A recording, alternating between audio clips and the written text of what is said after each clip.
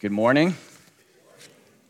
My name is Matthew Capone, and I'm the pastor here at Cheyenne Mountain Presbyterian Church, and it's my joy to bring God's Word to you today.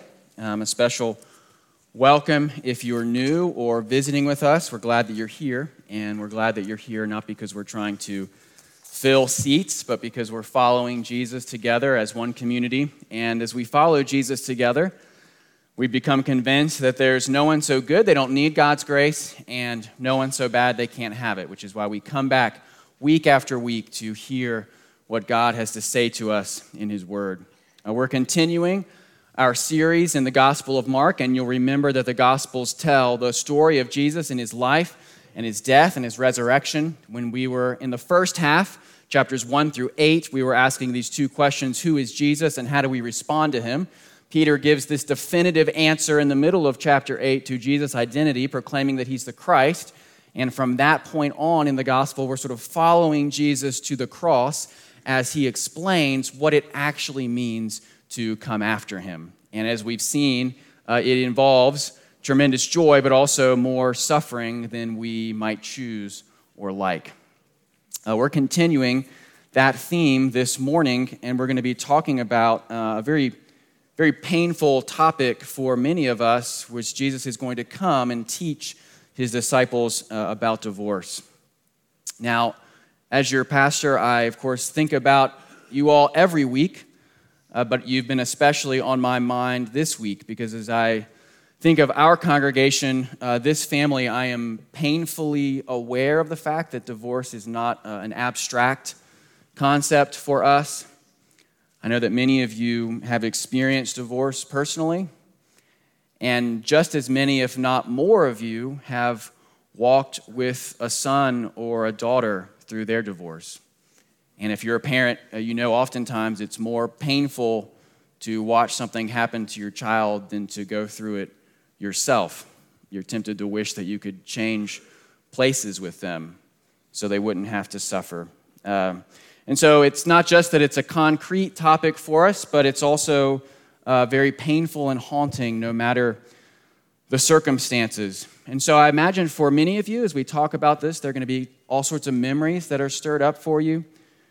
And I just want to remind you in the midst of that Jesus was your shepherd before you showed up this morning. He's going to be your shepherd when you leave. And He's also your shepherd right now. And He may not make you comfortable, but He does offer His comfort. And so Jesus is with you in the midst of that.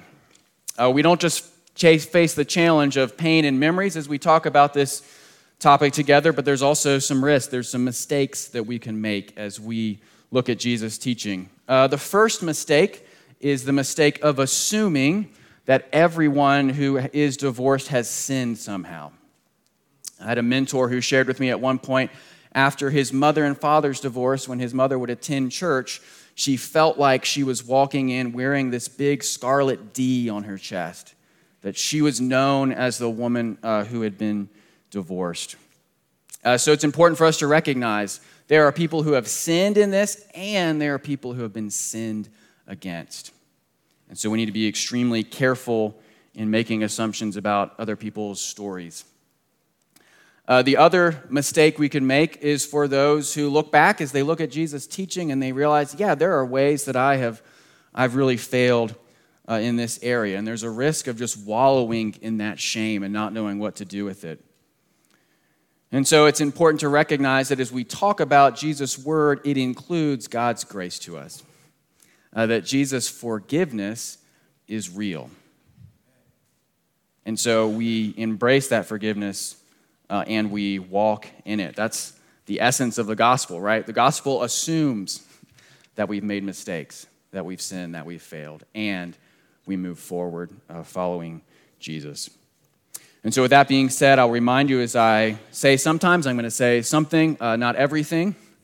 And this is the beginning of a conversation, not the end of a conversation. And so if there are things that you want to discuss more, I'm happy to meet and do that. With that in mind, let's turn together to God's Word. You can turn with me in your Bible. You can turn in your worship guide. You can turn on your phone. No matter where you turn, This is God's word. And God tells us in 30, verse 5, that every word of God proves true. He is a shield to those who take refuge in him. And so that's why we read now, starting at verse 1. And he left there and went to the region of Judea and beyond the Jordan, and crowds gathered to him again. And again, as was his custom, he taught them. And Pharisees came up, and in order to test him, asked, Is it lawful for a man to divorce his wife? He answered them, What did Moses command you? They said, Moses allowed a man to write a certificate of divorce and to send her away. And Jesus said to them, Because of your hardness of heart, he wrote you this commandment. Verse 6, But from the beginning of creation, God made them male and female. Therefore a man shall leave his father and mother and hold fast to his wife, and the two shall become one flesh. So they are no longer two, but one flesh. What therefore God has joined together, let not man separate. And in the house the disciples asked him again about this matter, and he said to them, Whoever divorces his wife and marries another commits adultery against her. And if she divorces her husband and marries another, she commits adultery. I invite you to pray with me as we come to this portion of God's word. Our Father in heaven, we thank you that you are a good shepherd and our good father, and like a good father, you don't shy away from hard or sensitive or tender topics, but instead you speak to us clearly because you love us. Now, we ask that you would do that this morning. We confess that your word is always too much for us unless you help us. And we confess that's especially true this morning. And so we ask for that help, that your Spirit would be at work here, that you would speak clearly to us, and that you would comfort and be with us as we face perhaps our own failures, the failures of others, and memories that we would rather forget. We know that your grace is enough, and so we simply ask for these things, knowing that we don't have to earn them or deserve them, but instead we ask for them in the mighty name of Jesus Christ. Amen. We see at the beginning of this passage, Jesus is on the move again. The last time he changed locations was in chapter 9 when he was in Capernaum, and we're told, verse 1 to here, he left there and went to the region of Judea and beyond the Jordan. Now, if you're familiar with where the Sea of Galilee is and where Jerusalem is, you'll know at this point that Jesus is taking a journey south. In other words, Jesus is doing what I've already told you about the Gospel of Mark. He's heading towards Jerusalem. Jesus is on his last journey here as he makes his way to the cross. And as he does this, verse 2, these Pharisees come, as we've seen before, and they test him. Now, we talked about in the past that this word test is not a friendly word. They are not coming with genuine questions. They are not seeking understanding. No, instead, they want to trap Jesus. In fact, there's two ways that they can trap him here. First, they are pulling him into this intramural Jewish debate about Deuteronomy chapter 24. Deuteronomy chapter 24 lays out conditions for divorce, and it says you can divorce if there is anything indecent. Now, there were two camps to translating that phrase. One camp of rabbis believed anything indecent only referred to sexual unfaithfulness. Another camp interpreted it as almost anything. And so there was a strict camp, and the only if there's sexual unfaithfulness, and there was sort of this no-fault divorce camp. So they're pulling Jesus into this debate to try to get him to weigh in. The other way they're potentially trying to trap him is that Jesus is now back in Herod's territory. Remember what Herod did back in chapter 6. He beheaded John the Baptist for opposing his marriage. And you'll recall that John the Baptist had married, Herod had married Herodias, his brother's wife. What did she have to do to marry him? She had to divorce her brother. And so potentially the hope is we will get Jesus on the record against this. Herod took care of John the Baptist. Herod can take care of Jesus for us. They have set this up. They're hoping here that Jesus is in a lose-lose situation. As he always does, though, Jesus turns the tables on them. And in verse 3, he says, how about you answer your own question? You tell me what Moses said. In fact, he uses this word, what Moses commanded. He's poking them because they have to admit the next verse that Moses didn't command anything. Moses allowed a man to write a certificate of divorce and send her away.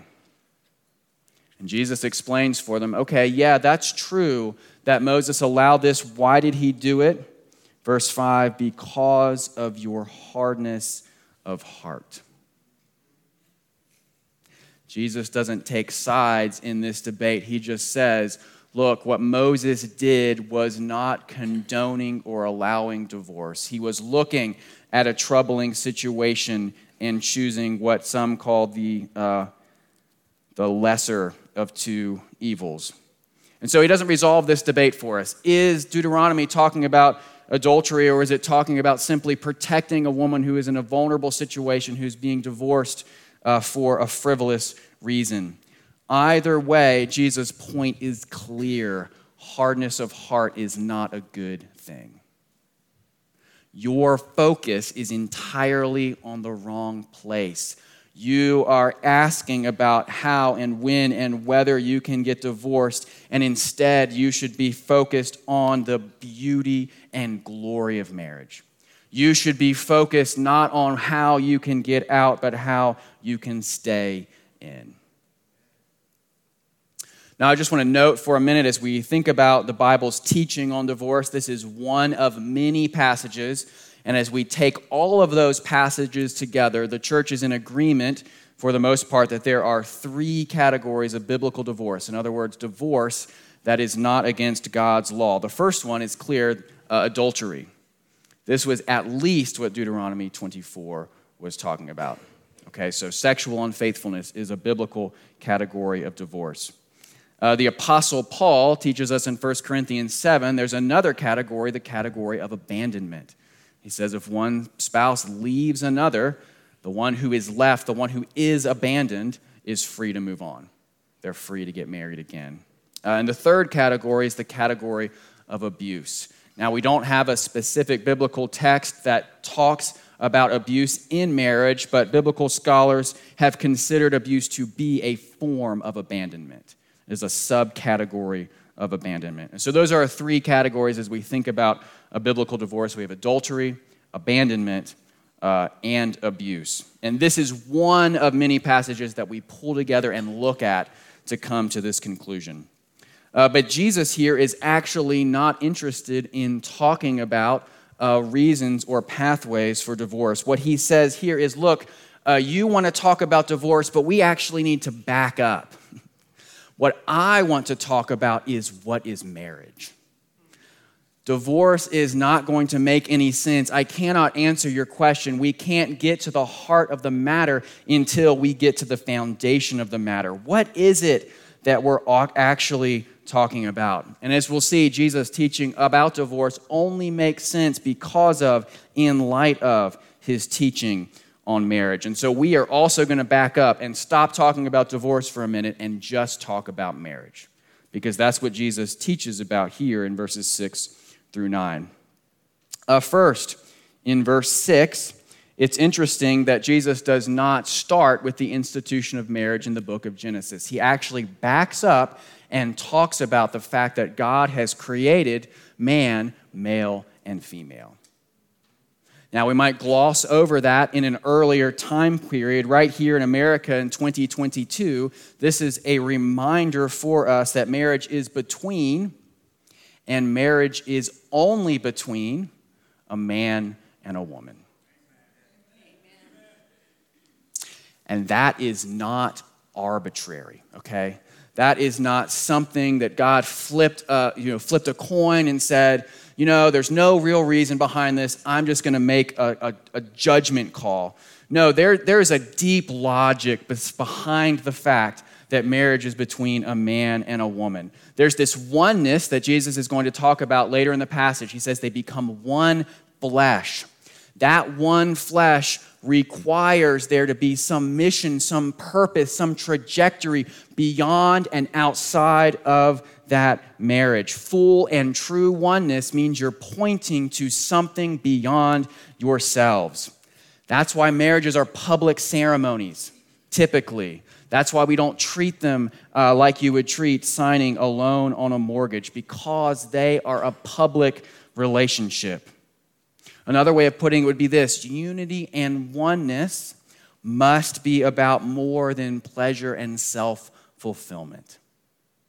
And yes, that's the narrative that our culture tells us about any kind of marriage these days, that it is mostly about you. It is only, in other words, a heterosexual union that fully points to something beyond itself and outside of itself. This is a simple logic.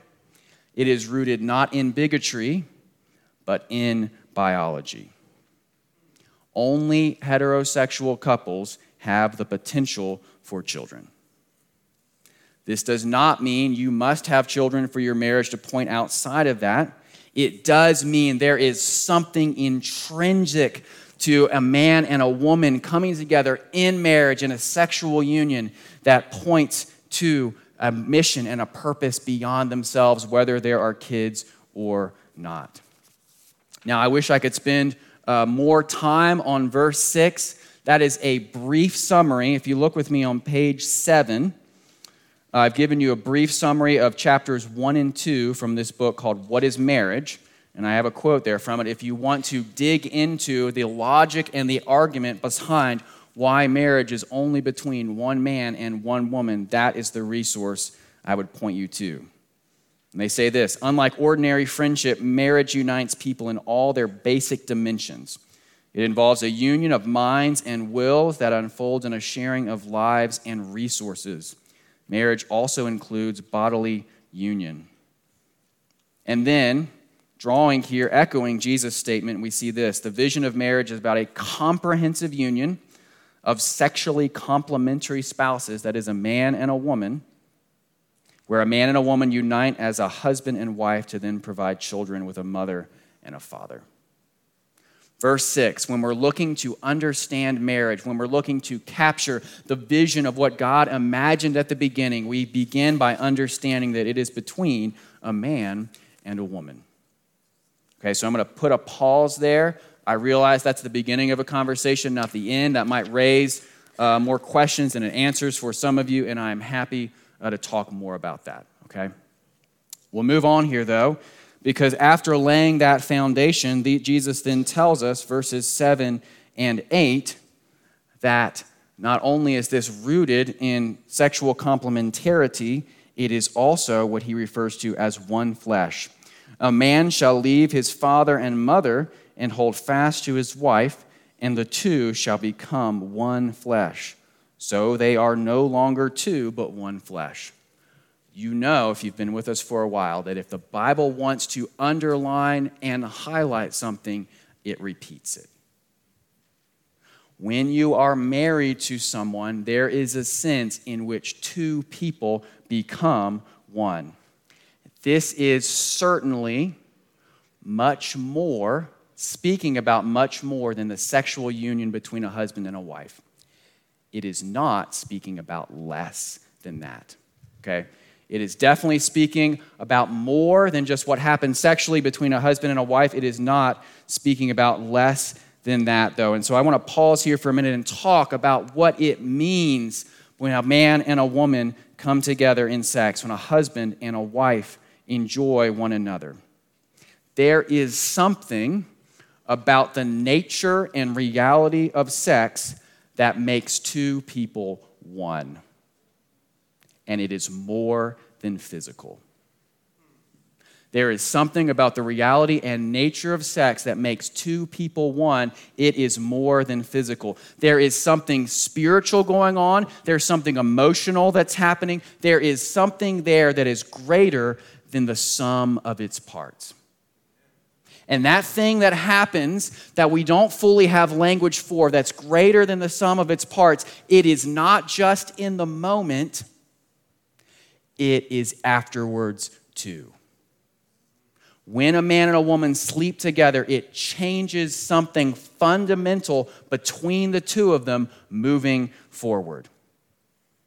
In other words, there is no such thing as casual sex.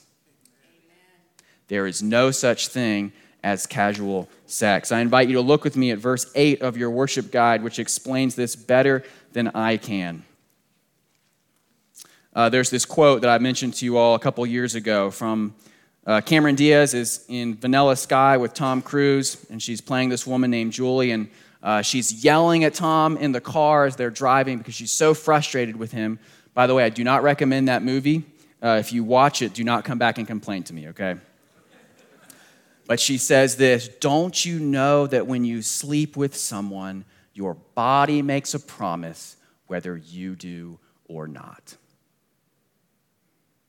There is something about sex that draws two people together and makes them one, then and moving forward. When you have sex with someone, you are saying physically what your marriage vows say verbally. You are saying physically what your marriage vows say verbally, and you are saying that whether you want to or not. When Cameron Diaz confronts Tom Cruise, what she's saying is, you have done more than you realize. You don't realize the promises that you made to me when we slept together.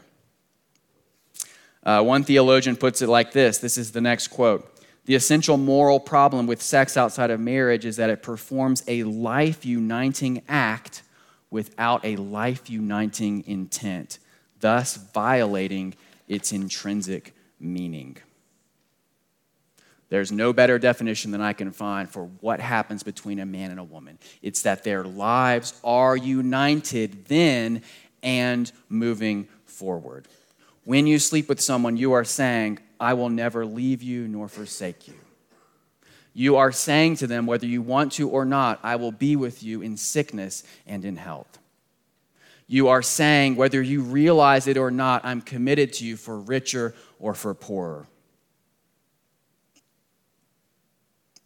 It is a life-uniting act with life-uniting power. You make promises, your body makes promises whether you do or not.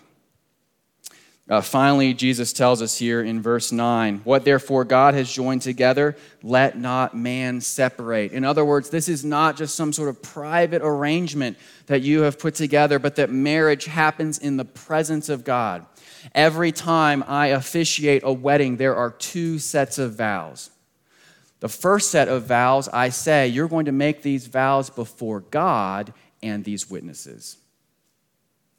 Because marriage is a public relationship. And it's after that that they make vows to each other.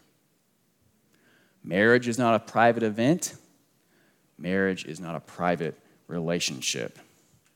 There is a third party involved in the vows that happen to marriages in our church. That party is God. Spouses make promises to one another. They also make promises to the creator of the universe. That's what marriage is. I want you to think about it in this way. There are some things that are so powerful that they are reserved for very special, specific situations. One example, there are some weapons that you will not use for home defense. Why? They're too powerful. The last thing you want is a bullet going through 4 doors into your neighbor's house, right? You're going to end up hitting someone who's innocent.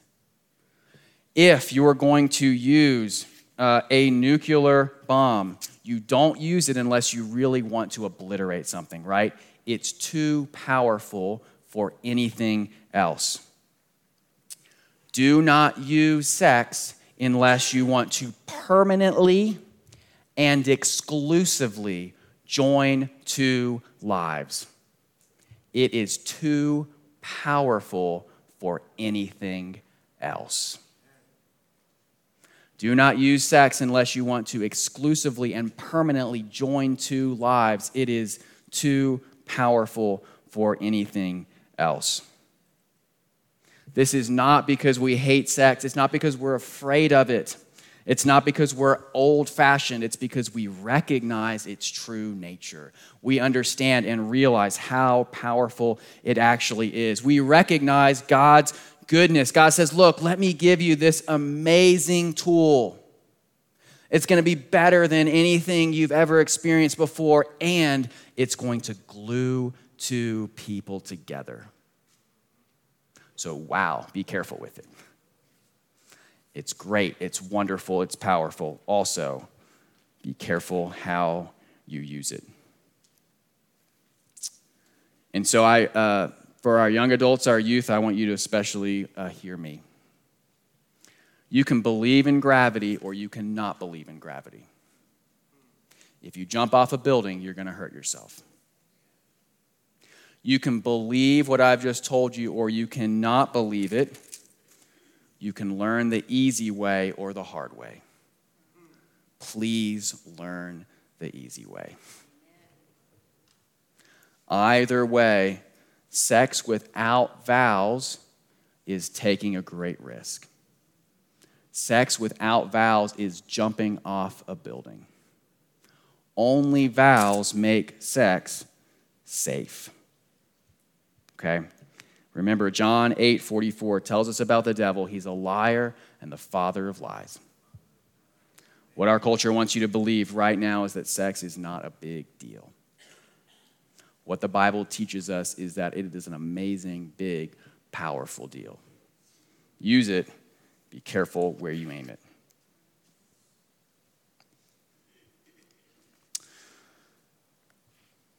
Now, I mentioned before, it's certainly more than sex. It's not less than that, but it is more than that. And so having discussed that one flesh unity, it's important to recognize that it is what one of the quotes I read you called a comprehensive union.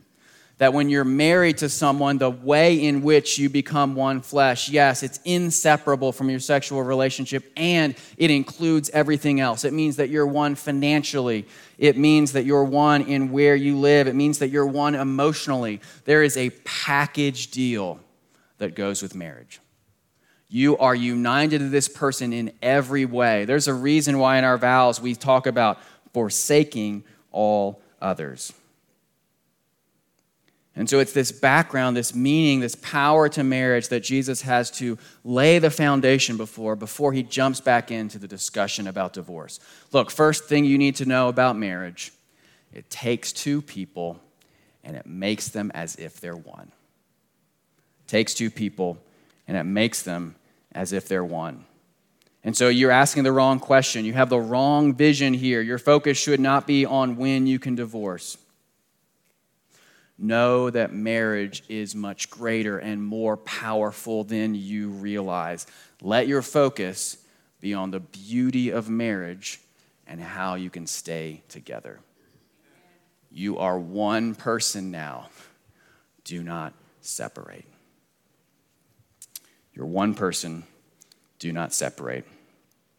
Okay, it's with all of that background, Jesus lays out the vision for marriage that we can jump back in now and talk about divorce. Verse 9, he says this, "What therefore God has joined together, let not man separate." And then he says this interesting thing in verses 11 and 12, "Whoever divorces his wife and marries another commits adultery against her. And if she divorces her husband and marries another, she commits adultery." Now that at first glance doesn't really make sense. How can you commit adultery when you're not married anymore? Adultery, by definition, requires marriage. What Jesus is saying is this: even if you're separated on paper, you can't just undo your one flesh union. Even if you're separated on paper, you can't undo this one flesh reality that's happened between the two of you. Paper can't take a person and cut them in half. Paper can't take a person and cut them in half. There is a sense in which you are still connected together because that oneness is so intense and comprehensive. You are not business partners who have parted ways. You are one body that has been ripped in half. You're not business partners who have just simply parted ways. When divorce happens, you are one body that is ripped in half. Now, that may sound harsh to say out loud, but the reality is if you have been divorced, you know those words are perhaps not strong enough. If you've experienced divorce, what I'm telling you is something that you already know. You already know that it's one of the most traumatic and painful things that could ever happen to someone. And so I'm simply giving language for what it is that you have already experienced. This simply explains what we already know from reality. It explains why it is so devastating and painful. Jesus is outlining the logic for us so that it finally makes sense. In other words, Jesus' words are not what's painful. Jesus' words describe and help us understand the pain of what is going on. If you've experienced divorce, if you've walked with your child through divorce, if your parents were divorced, you know this is true. You don't need me to tell you. And so that helps us understand Jesus' words here. It helps us understand God's words in the book of Malachi. It says, God hates divorce. I had a mentor who was divorced and is in a mixed marriage now, and he told me, he's a pastor, he said, Matthew, before I got divorced, and I thought about those words, God hates divorce, I thought about it in terms of God's holiness and his law. And that's true. But now that I have been divorced, I know why God hates divorce. He hates it because it's so devastating. He hates it because of the wreckage that it causes. And so in the midst of this, that's the glimmer of God's love. Jesus' warning here, God's teaching in the Bible is not out of cruelty or anger. It's not because God is mean. It's because God knows how painful it is. He wants to spare you. He wants to protect you. Now, you might be wondering why we haven't talked about Ephesians 5 and the fact that marriage pictures the gospel. It does. Talk about that. The challenge before us this morning is simply that that's not the thrust of this passage. So when we get to Ephesians 5, we'll talk about that. We're in Mark 10. And Jesus' argument here in Mark 10 is one based on the one flesh reality. And so we're going to focus on that together this morning. And I'll give you a few applications as we're here together. First, we need to know that we live in a society of self-fulfillment, and we follow a savior of self-sacrifice. We live in a society of self-fulfillment, and we follow a savior of self-sacrifice. In other words, the vision that our culture has for marriage is completely wrong. He gives us these reasons for divorce that make no sense in light of the one flesh union. Self-fulfillment looks for the first way out when happiness is declining or when needs aren't being met. Self-sacrifice looks for a way to serve and meet the needs of others. And so Shine Mountain, I want to tell you three things about our marriages here together this morning. First of all, don't go it alone. Please get help sooner rather than later. If you are struggling in your marriage, please talk to someone. It is not a badge of honor. It is not something to be proud of that you've never been to marriage counseling, okay? Remember, we've talked about over and over in the Gospel of Mark, need is the price of admission. All of us are broken and need help. All of us face challenges and sin in our lives. Divorce is one of the hardest things that someone can experience in this world. If you don't believe that, you've never been divorced. Do not go it alone. Do not walk by yourself. Second, don't believe the lies that our culture tells us. There's a genre of movie and novel right now that's been affectionately or pejoratively titled divorce porn. The most clear example is Eat, Pray, Love, the movie with Julia Roberts, which presents divorce as this wonderful, beautiful thing where if you do it, you get to go visit Italy and meet a man who's a 10. Brothers and sisters, you're harder to live with than you realize, and you ain't a 10. Okay? It's a believable myth. Do not believe Eat, Pray, Love. That is not the reality of divorce, okay? Finally, be careful who you marry. Hormones and the Holy Spirit are both real. They are not the same. Marriage is a very, very serious commitment. You can't get out of marriage lightly. Don't go into marriage lightly. It takes time for someone's character to reveal itself. It takes time for you to finally understand, oh, he has a real problem with anger. That doesn't show up on the first date, okay? Trust me. It takes time to realize, oh, this person's emotionally unstable, okay? That may not show up in month one. Be careful who you marry. People can hide things for a time. They cannot hide them forever. Amen. Take time. Know who you're marrying. Okay? Know what you're getting into. Don't go it alone.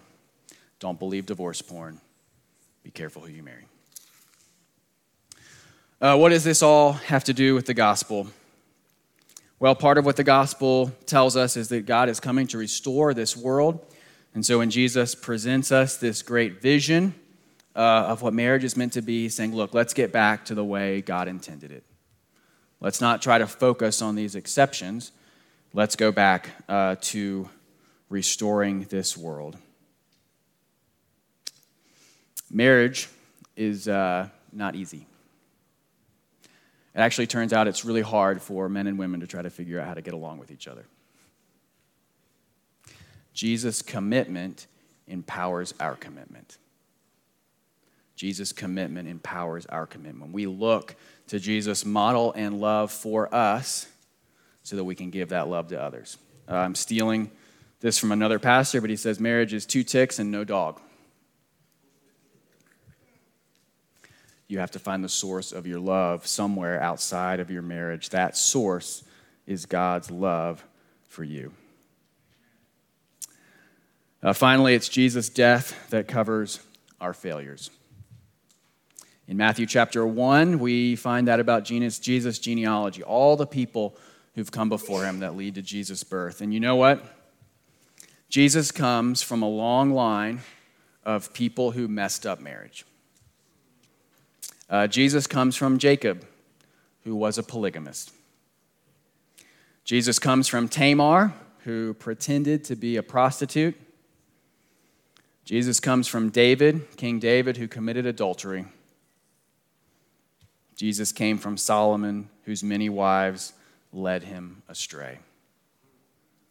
Which reminds us of this. Your hope this morning as you leave is not that your marriage would be perfect. Your hope this morning as you leave is not that your past has no mistakes and failures in it. Your hope this morning is Jesus. Jesus is the one who lays out the standard for marriage. He's the one whose lineage includes many people who messed up their marriages.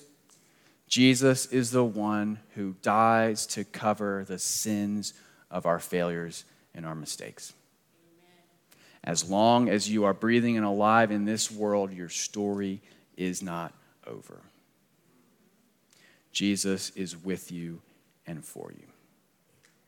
And so that's our hope that we're going to sing together on page 8. Jesus is a friend for sinners. We're told the first verse, Jesus makes us whole. Jesus is our comfort. He helps our soul. And no matter what our story includes, we know that we are his and he is ours. So we're going to sing that. Let's pray together first. Our Father in heaven, we praise you and thank you for your word, even when it's hard and challenging. I do ask for your comfort for your sons and daughters here this morning. As no doubt, painful memories and experiences have been stirred up. I ask that you would remind them that you are their good shepherd, that you're with them, that others may have left them or forsaken them, but you don't and you won't, and that your grace and your forgiveness are real. That our hope is not that we would have perfect marriages, but our hope is in you. Remind us of it. Give us joy from it. We ask these things in the mighty name of Jesus Christ. Amen. I invite you to stand for our closing hymn.